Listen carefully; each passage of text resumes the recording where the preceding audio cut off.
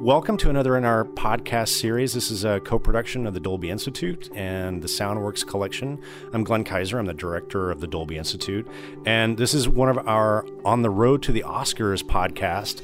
We're shining a spotlight on the movies that have been nominated for Best Sound Editing. And I'm thrilled to be here with Mark Mangini and David White, who are nominated this year for Mad Max Fury Road. So thank you for coming in and talking with us. Yeah! V8. How good is that? Give me a V8. Come on. So, V8. Thank you. So, That's from the so movie. in just in full disclosure, we're catching these guys right after we're at the Beverly Hilton Hotel in Beverly Hills. These guys have just come from the nominees' lunch, which is people tell me it's the most fun part of the process. It is right? mind-blowingly fun.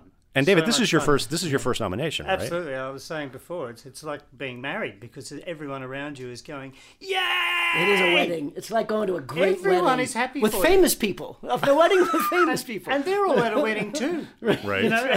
So And everybody's happy for you. And then Because we're everybody- all going to make love. Because because everybody's a winner now, right? Today, right. yeah. Today, Yeah, right? today. And in 3 weeks or so, it'll be another story. That room at the Dolby Theater can be. There's a lot of angst in that room. It can be a brutal thing, are right? Opened. Well, I and must you say, and Mark, this is your my fourth nomination, right? And sounds so disingenuous, but I'll say it anyways. But that moment, as the opening of the envelope gets closer, is the most anxiety-ridden. There have been moments when I felt like I don't want to be me right now, and of course I want to be me. I've just been nominated. I'm out of my mind. Yeah. But it's hard. It's like, is it going to be me? What if it isn't? Am I going to be able to handle the disappointment? What if I win? Right? Yeah, well, Are you ready? I mean, I already feel like that, just the fact that we're nominated against Revenant and The Martian. It's a Star tough year this Wars. year. Oh my It's a God! tough year Thank this you, year. thank you for rubbing it in. Right? Come on, they're amazing soundtracks. Yeah, extraordinary. I don't want to say what my favourite is out of them, but there are 4 really great soundtracks there. So And one exceptional one. and we are going to we might. I can't even tee him up with this guy.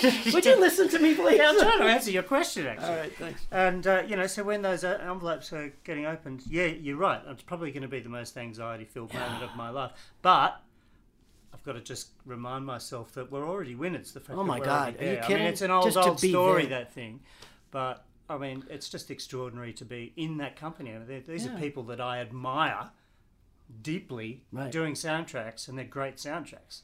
So what a privilege. Yeah, it's an honor. Okay, so I'm just But gonna it's gonna be awesome when we win it. Won't it be? So I'm just gonna sit here and observe. You guys kind of you've got a kind of a married couple vibe going. You guys have clearly. Right? you must know. It seems what like we you have guys to go through. It seems like you guys have worked together for a long time, but this is the first movie that you've done together, right? It is, but because you've been in this business a long time, the hell and the torture Yes, that we put each yes, other through in the course of one film. Yeah. Some couples, some couples do that over the course of a lifetime. We get all that. It all gets compacted. It all get compacted compressed. into. Sure. Well, little and especially period. with a film like this, right? So, David, how did you get involved with the movie? I got called up by George early on. The person he normally uses to do films was busy on another film. Mm-hmm. And I'd just done a film called The Railway Man, where there was a whole lot of psychological themes going on in the character, which George had heard about. He hadn't seen the film. But that's why he rang me, because he knew that I'd sort of just tried to tell a story like that with sound. Mm-hmm. So he offered it to me, and I didn't know whether to say yes. So was that Now in retrospect, Glad I said yes to it. was that before the movie was shot, or at what point in the process? No, was they'd shot the film. They still hadn't shot the opening and the closing of the film, all of the I stuff see. around the Citadel. Right. But they'd shot all the footage for the main bulk of the film. For the whole chase sequence across the desert. And yeah. they'd edited, most of the first spool. The first, say, 16 minutes was pretty tight. we say real in this country. Oh, okay, first reel, minus the head, so there was no Citadel sequence. And the rest of the film, like reel 3, reel 2. I'll translate for you. Yeah, okay, yeah. I'm going to start talking in inches in any second. It was all just sort of very much an assembly stage. Yeah. It was a very big project, something like 450 hours worth of footage. So the 56 terabytes of picture data, Margie, the editor, just told me. yeah. That's amazing. Yeah. And so, Mark, how did you get on board this movie? George rung me up to come to Sydney to work with David and just help him get his idea of the sound of the movie on the screen. So you guys started in Sydney? He started in Sydney, and then I got brought in to join the crew and just continue to work to like make it a big tentpole soundtrack. But you guys mixed the picture here at Warner Brothers. We mixed both. We started in Sydney and then moved it to LA and ended up at Warner Brothers Dub 10. Right. Yeah, I mean, it went through so many iterations, this film. So I had my studio set up over at Kennedy Miller, where George has his editing room and all that. And I was set up there for about 12 months. You were on this movie for 12 months? I was on it for 14 months. Wow. But during that time, I mixed the whole film 6 times. And then we went out to stage 1. It gets better. I know. And it's such a big movie. And you can actually say bigger than Ben-Hur with this film, right? In terms of the soundtrack, it was just so ginormous. We needed Mark, absolutely needed him. And thankfully, he came along, as well as Greg and Chris Jenkins and Greg Rudoloff were our re-recording. You guys had you had an A team working on this. We had the best of everything, and not only do we have the best of everything in terms of personnel, but we had the support of George in the studio to pretty much let us do what we wanted to do. And while it might be dangerous to say this, we final mixed for 75 days. That is amazing. That's unheard of. But you can see the result in the soundtrack. The detail, the clarity, the dynamics are all there because we spent so much time. And that included, by the way, the Atmos Printmaster and other formats. But that wasn't all final mix. Let me ask you this. I mean, how as the process went, because oftentimes, as you know, you spend a lot of time during the mix, and especially the final mix, just chasing picture that's been constantly updated, and new visual effects and stuff coming in. He bore the brunt of that. Yeah. I mean, that's probably the least enjoyable part of it, because it's a distraction from anything that's actually advancing the soundtrack at all. So if you can imagine trying to do a temp mix of a film that big, 2 systems, and then they make changes and you've got to reconform all of that stuff and then fix up all those bits, and then there are new visual effects you've got to add to those. So you're not really just, here's a crash, I'm just going to work on this crash today. Yeah. Or I just want to do the chain for here today. You can't do that. You're constantly having to multitask and stuff. And so... Well, you're not being creative. You're not really being creative. You're just keeping the movie in sync. It slows the whole process down, and thankfully Mark came along and that problem disappeared very quickly. What's your secret, Mark? How did you make that problem go away? Everybody's been asking me this. Well, I could just finish that thought though, because when we went out to stage 1, we still had another temp mix to do, which was just stage 1 is in Sydney, our biggest studio in Sydney. And we had to do another temp mix, and we were running out of time, and how are we ever going to get this finished? Oh my God, can we get some more help, please, somehow? And Mark came along with Greg and Chris, and it made it a whole lot easier. Sure. But in spite of that, we were beyond capacity with the film. And in talking to Mark last night, it sounds like it reached full capacity at Warner Brothers here as well. I mean, it is just a very, very large it's a big soundtrack. movie. It's a big movie. We ended up at stage 10 at Warner Brothers on a two tower. They're one of the big DFC twin. Split desk, twin tower, and we still maxed it out. I think we were 2,048 inputs. It was crazy the amount of material we had. That is just amazing. I know. By the way, I'm not bragging. I'm not trying to lay that down as like bragging rights. There's no pride for me in like excess and like look at all the shit we cut and created. Yeah. Because in fact, we actually had the opposite process to achieve, which was to figure out a way to find focus and winnow that all down. Well, I wanted to, that's actually a really good segue into what I wanted to ask you guys about, because I really listened to the film again over the weekend because I knew that we were going to be talking, and I would certainly never call this a minimal track, but it's really focused. There's not a lot of stuff competing for your attention. It's very specific. So, I mean, all of the stuff to one side about how many tracks and the weeks and all that kind of stuff. But I want to ask you guys conceptually, creatively, what was some of the bigger challenges for you on the film? Oh, certainly my biggest one was the Max Headspace stuff, which is the story about what's going on in his head. He looks pretty odd Yeah. as he's moving around. So you're talking about those sort of micro flashbacks that would happen, or That's part of it. That's a part, but this whole the sequence where he comes out of the dirt and moves forward with the door and everything and sees pulls the Furiosa IV. time. There's a whole lot of effects going on Foley effects and stuff like that. Backwards delays and all sorts of things. They're only just there. Yeah. But he perceives things in a sort of hyper-real mode. Right. And it took ages to work out what it was that was going to sound natural, but just slightly. And that was a process you put on a lot of like realistic effects. That wasn't just like flashbacks. There were real sounds that would have just been like Foley-like sounds that you processed to give that what we call the headspace effect to sort of mirror this sort of unstable mental state that he's in. Yeah, we had the part that you can hear them the most is when he first gets into the cab and he's collecting things. There's the file's got this doubly beat thing on it and triple delays and all sorts of stuff on the things you touch. So the audience probably wouldn't really notice that. You don't want the audience to notice these things. You want them to just be in the story. Yeah. And at that part of the story, Max is pretty frenetic. So just those sort of sounds, I felt, just sort of supported his mental stuff. Sound of storytelling. Was that something? Did you guys talk with George Miller, the director, about that? George just tell me a little bit about like how was your collaboration process with George? Well, whilst I was with George over those long months, I would say that George was the sound designer because he has an eye for detail like no one I've ever met in my life. And an ear for detail, I might add. We'll get to that. So he's extremely specific about what he wants, and will repeat it to make sure that you know that he really does want that to be the sound.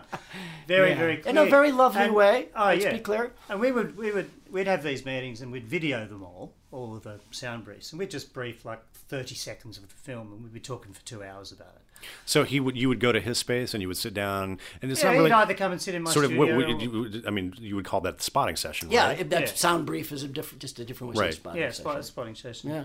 So we do that either in my room or in Margie's room or in the common room there, just with the television. I never asked, did you ever get the voice memos? That's voice memos.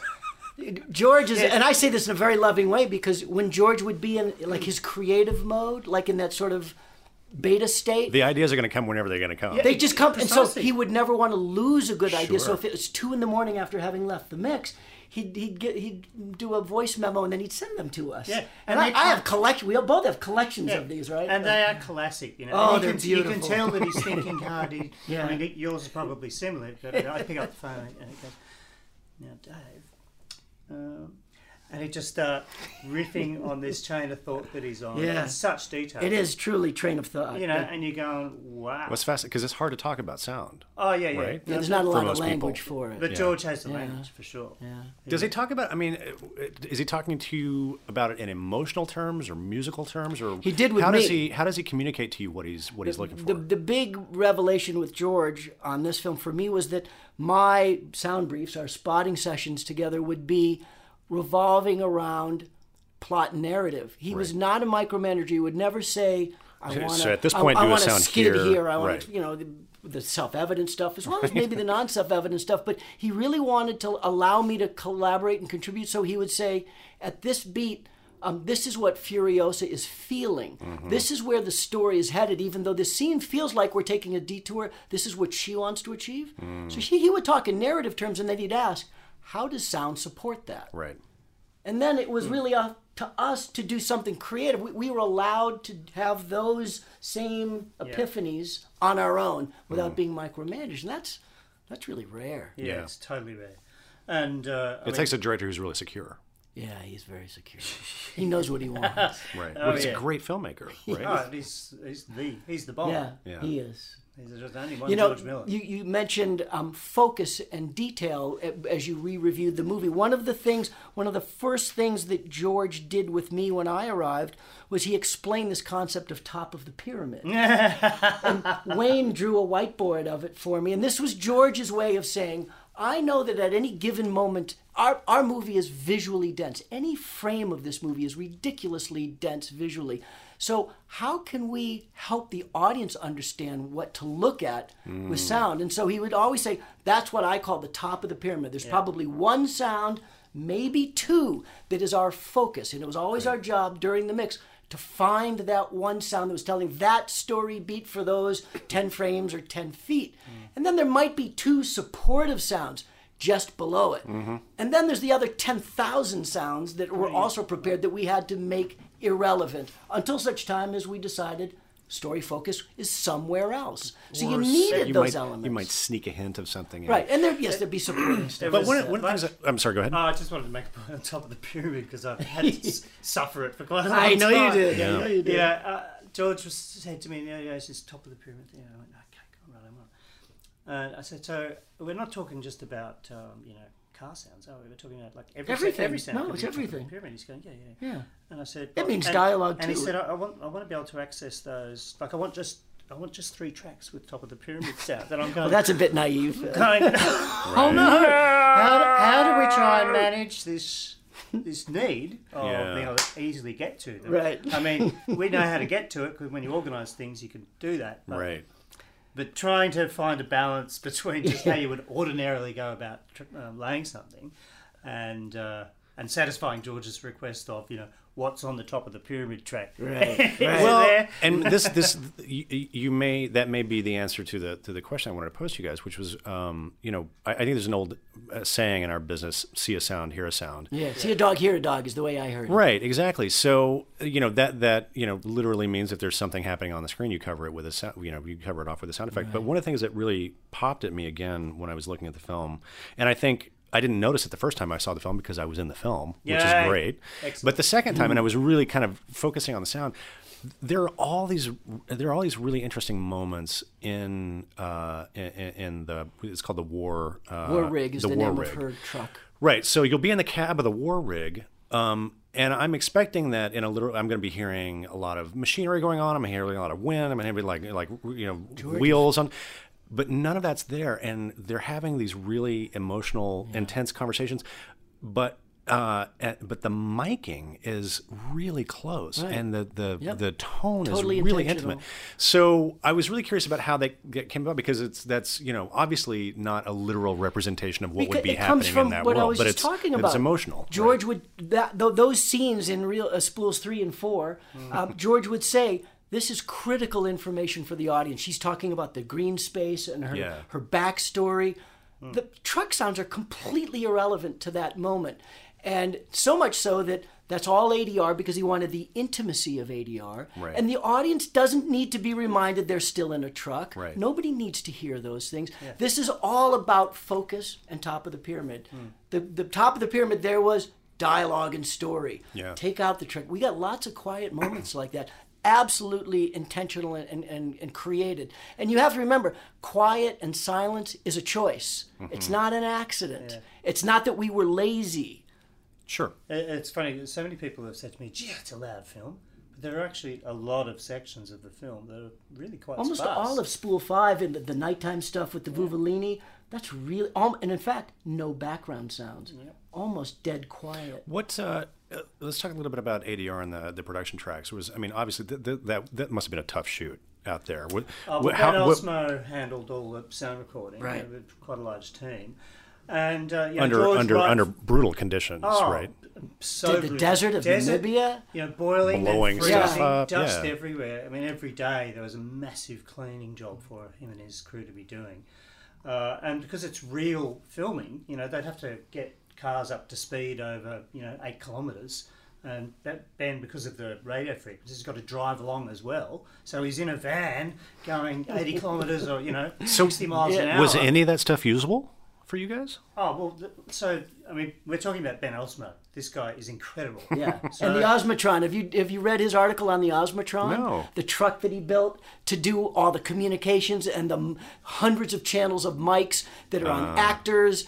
A crew that had to communicate with each other. You got to look up the Osmotron. That's awesome. It's extraordinary. But not only did he mic everybody and plant mics in the cab and all over the shop, he put them in the back of the war rig tanker so that you could hear the tanker sliding around the back and one underneath. Sure. He mic'd everything. You know? Yeah, extraordinary So work. There were some scenes where we were able to retain the sync sound. You know, scenes where things weren't Probably noisy. less than most films. Oh, yeah. Oh, way less than most films, I think. Because they're real vehicles. So anything filmed on a moving vehicle, it's ADR. Right. Sure. You know, Yeah. None of that stuff is the sync sound. Right. But there are some scenes where there are little bits of sync sound used, such as those quiet scenes on Reel 5, you know, where they're talking about the green space. And Yeah. the That's night- all the ADR. nighttime one. Yeah. So That one's all ADR? Yeah. What about the one before it's nighttime?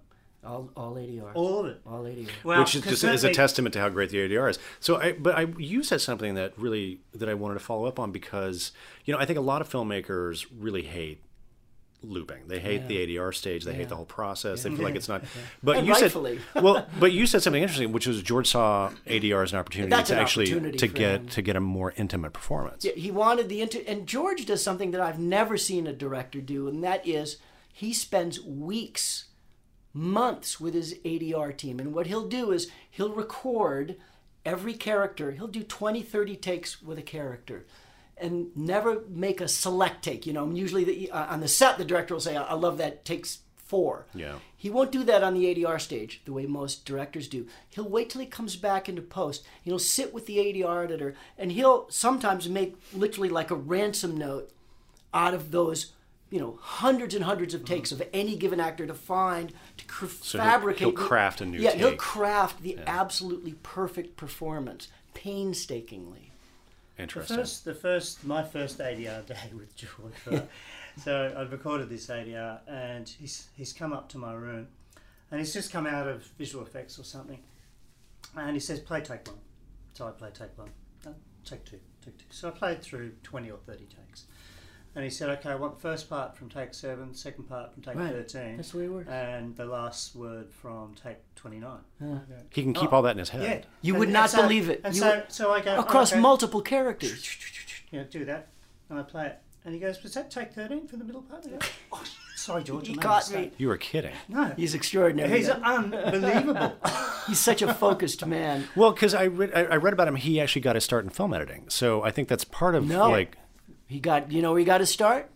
As a doctor, as a GP. Well, exactly. And I might add, into film. my second. So he's detail oriented. Did you have to do some treatment on it? Did I? No, I don't I know. thought you were with me. Can I tell a story? Yeah. Of course you can. Second week, we're working 24/7, and they're catering meals every day. And by the second week, I was a little tired of lamb. And we walked. This is in Sydney? This or? is in Sydney. I'm in Sydney. And I thought you were with me. It must have been somebody else. We walked by the caterer who was setting out lunch. And whoever I was walking with said, "What's for lunch today?" And I said, "That's probably the lamb." And the caterer all of a sudden popped up her head. Oh, no. The next day, I got food poisoning. So I had we are on a deadline like you cannot believe. So I had to go to George. I'm literally holding my belly. I said, "George," I didn't know he was a doctor. I said, I gotta go. And he said, "Hang on a second." And he did one of the, like a movie moment. He swept everything off the lunch table, the communal lunch table. He said, "Lie down."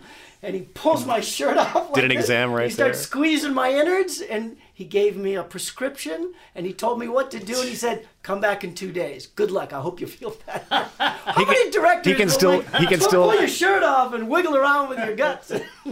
That's George Miller. That's a great story. So what was your question? I don't even remember. I'm sorry. I didn't mean to sidetrack. Well, I mean, we got to David. look. I mean, obviously, we have to talk about cars, right? Yeah. I mean, how it's obviously a post-apocalyptic thing, but there are recognizable sort of elements from cars in the production design. How did you guys go about building this? I'm sure I presume it was a big library. Say a couple of things about the cars, right? Or actually, George wanted this film. It's all found objects, So civilization's essentially come to an end to a degree, hasn't it? And so everything there's no power stations and all that. So it's just things that they can cobble together and make work. One of those things is a combustion engine. Right? Mm-hmm. So they had to be combustion engines. They couldn't be anything other than a combustion engine. And George wanted it to be entirely believable, like plausible, what was going on. And an example of that is, when the war rig's on fire and the the doohickey goes down and the And the dust sand comes up, and right. Okay. We were watching that scene, and Rick Lyle, who's one of the sound editors, was there. And George goes, so is that believable? And Rick just sort of went, nah, that wouldn't happen because the dirt's going to come up and go into the manifold and Stall out the engine or whatever. It's Yeah. not going to work. And George goes, oh, no, we've got a shot. We've got a shot of the things closing on the Manifold's we can do opening. Next day, that's cut in. So the dirt, as the dirt comes up, cut to that shot, it shuts, come out, they open up again. Yeah. Plausible. Yeah. That's interesting. Yeah. So it had to be, it really had to be really real. So that was, in one way, I found in the early days, anyway, I don't know how it travelled, but in the early days, I found that actually quite restrictive. Because, I see something fast, I want to lay like a Formula One engine underneath it or a jet or, something to make it a something bit, literally fast. yeah, right? just there's something that we identify as fast. You put those things in there, even low level, and the audience reads them as, oh, this is something fast. So I felt a little bit hamstrung around that. But the great thing about the vehicles, and this is the last general thing I'll say before you, Mark, is that all of the vehicles are characters as well. They all have names. That was a principle of ours, is that they should be as distinct as Furiosa and Max. Yeah, there's a whole, printed out thing of the names of the cars. Right. Yeah, they all have names. That's right, like characters. Yeah. All of them have got names. Even the people eater, the pole cars, the fire cats, the right. buzzards. the rock riders.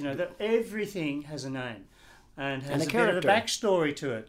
Fortunately or unfortunately, so like the buzzards, they're rattly things with sharp doohickeys all over. That's how they look, and that's how we wanted them to sound.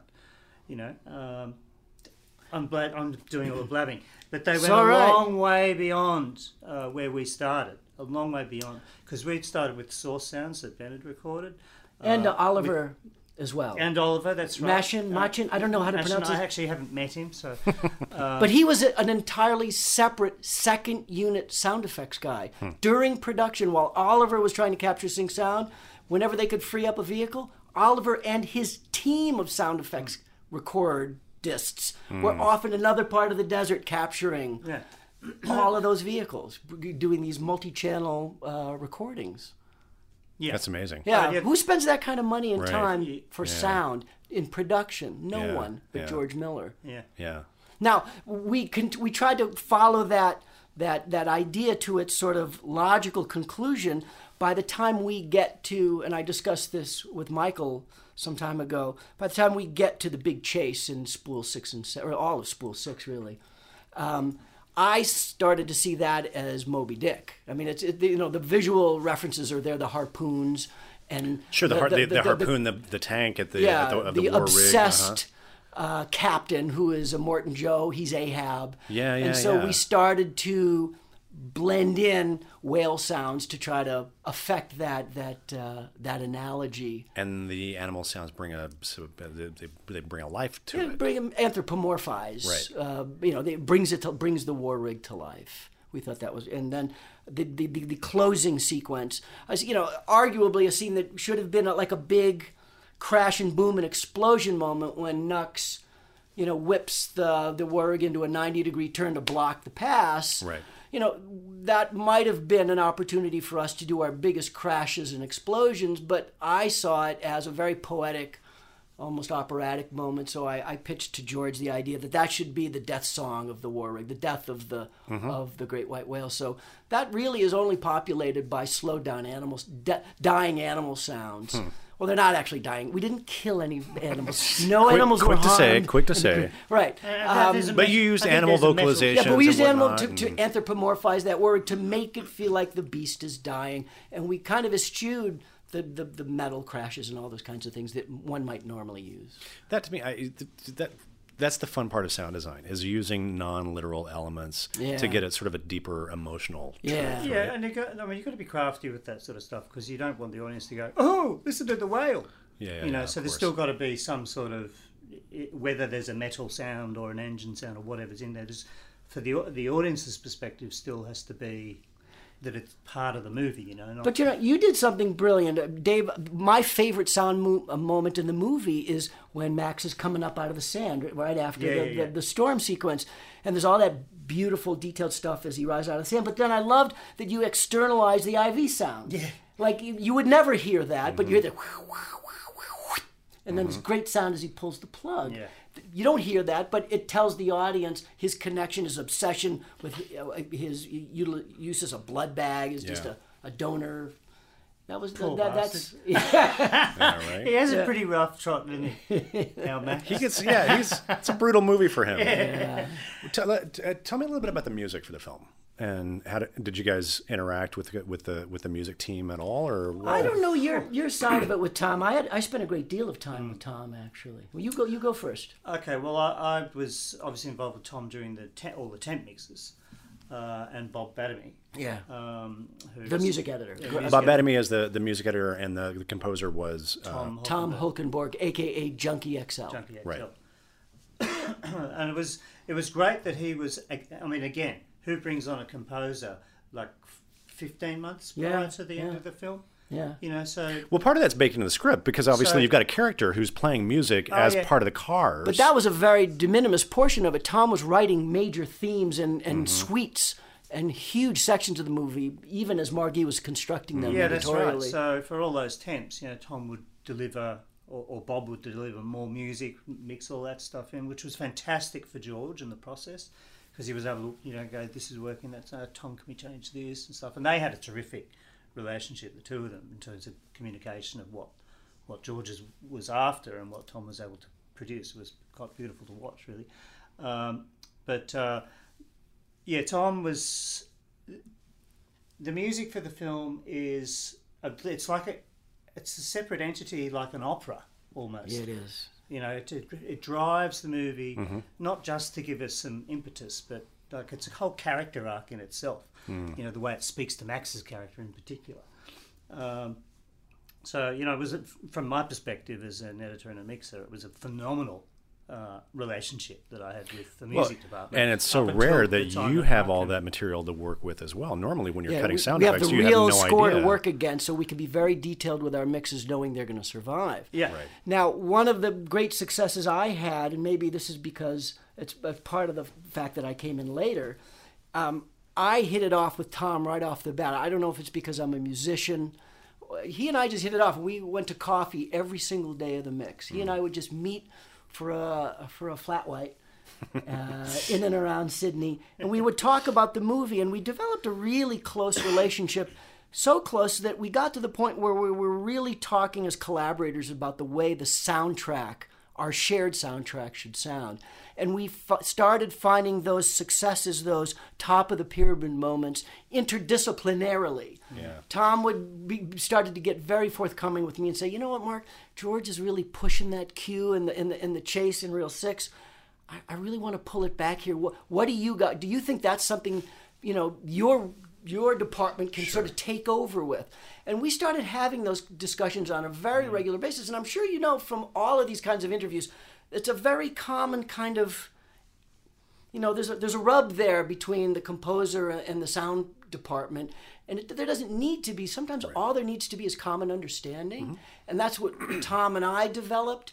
And we would go to the mix every day with sort of a menu of things for George and say, hey, how about we just take out all of the war rig there?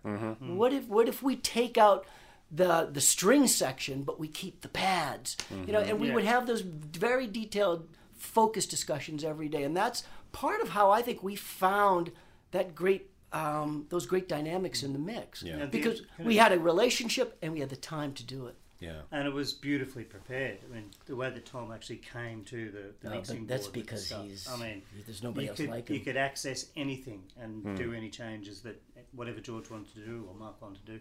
Everything was possible.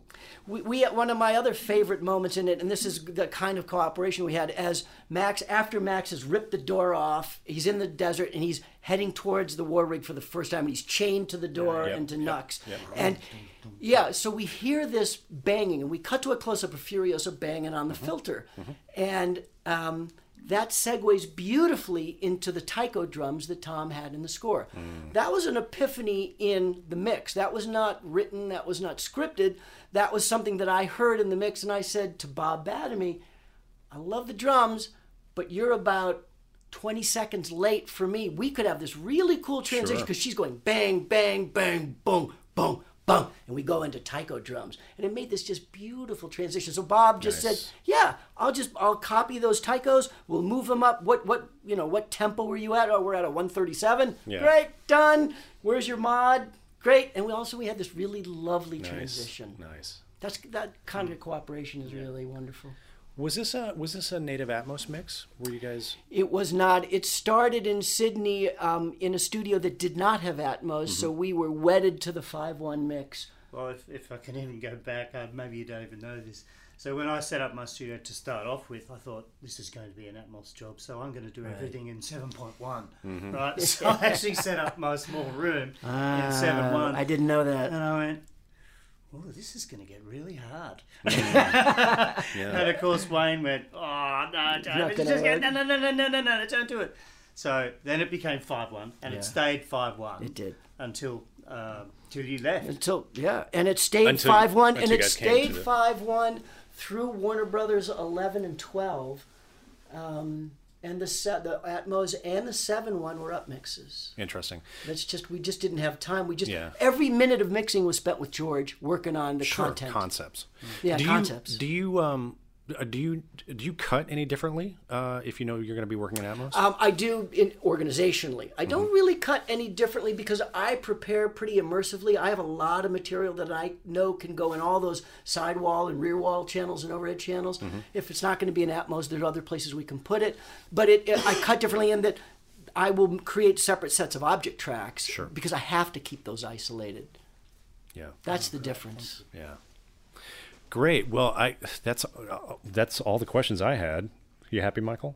That's great. Any last thoughts? If I can just say something, I'm just really grateful to Mark and to Greg and to Chris for just pulling it together, and because I think it's just a kick-ass soundtrack. I love it. I think it sounds great. And the thing that I really love is that it's got dynamics. It breathes. You can hear all the dialogue. You can, when it wants to be loud, it's bloody loud. But it's not ear-shatteringly loud. It's not ear-shatteringly loud. It just really works. We haven't really given Greg Rudloff and Chris Jenkins many props in this because we're only half of this. But those guys spent 75 days in final mix, and it's as much their mixes and soundtrack as it is ours. Yeah. We could not have gotten this movie. Wouldn't sound like this without those guys. Not. I mean, this is the thing that's amazing, right? So, when you get another character, another person coming onto a film soundtrack, particularly in the mix department, they had their whole set of ideas and their style and all that sort of stuff, and things that you wouldn't expect. You suddenly hear them and go, geez, that's a good idea. Yeah, they were both loaded with great ideas. And the soundtrack is filled with their great ideas. So, my hat's off to those two. They really pulled a great mix. Well, it sounds like it was a great experience. It's funny. I realized that something strange happened on that mix that I'd never experienced. Having studied acting a little bit, I've learned about this notion of being in the moment, where you're so the character that the rest of the world disappears. We ended up with something like that on our final mix stage, where literally we were all collected there, and we were like one brain, one mind, with one purpose. We were so connected, we were so clear on what we wanted to achieve. We were finishing each other's sentences, and it was like before the words come out, it'd be like, oh yeah, great idea, man. I've never experienced that in my life. That happens on about the day 70 of the final mix. Right? You finally break through that point.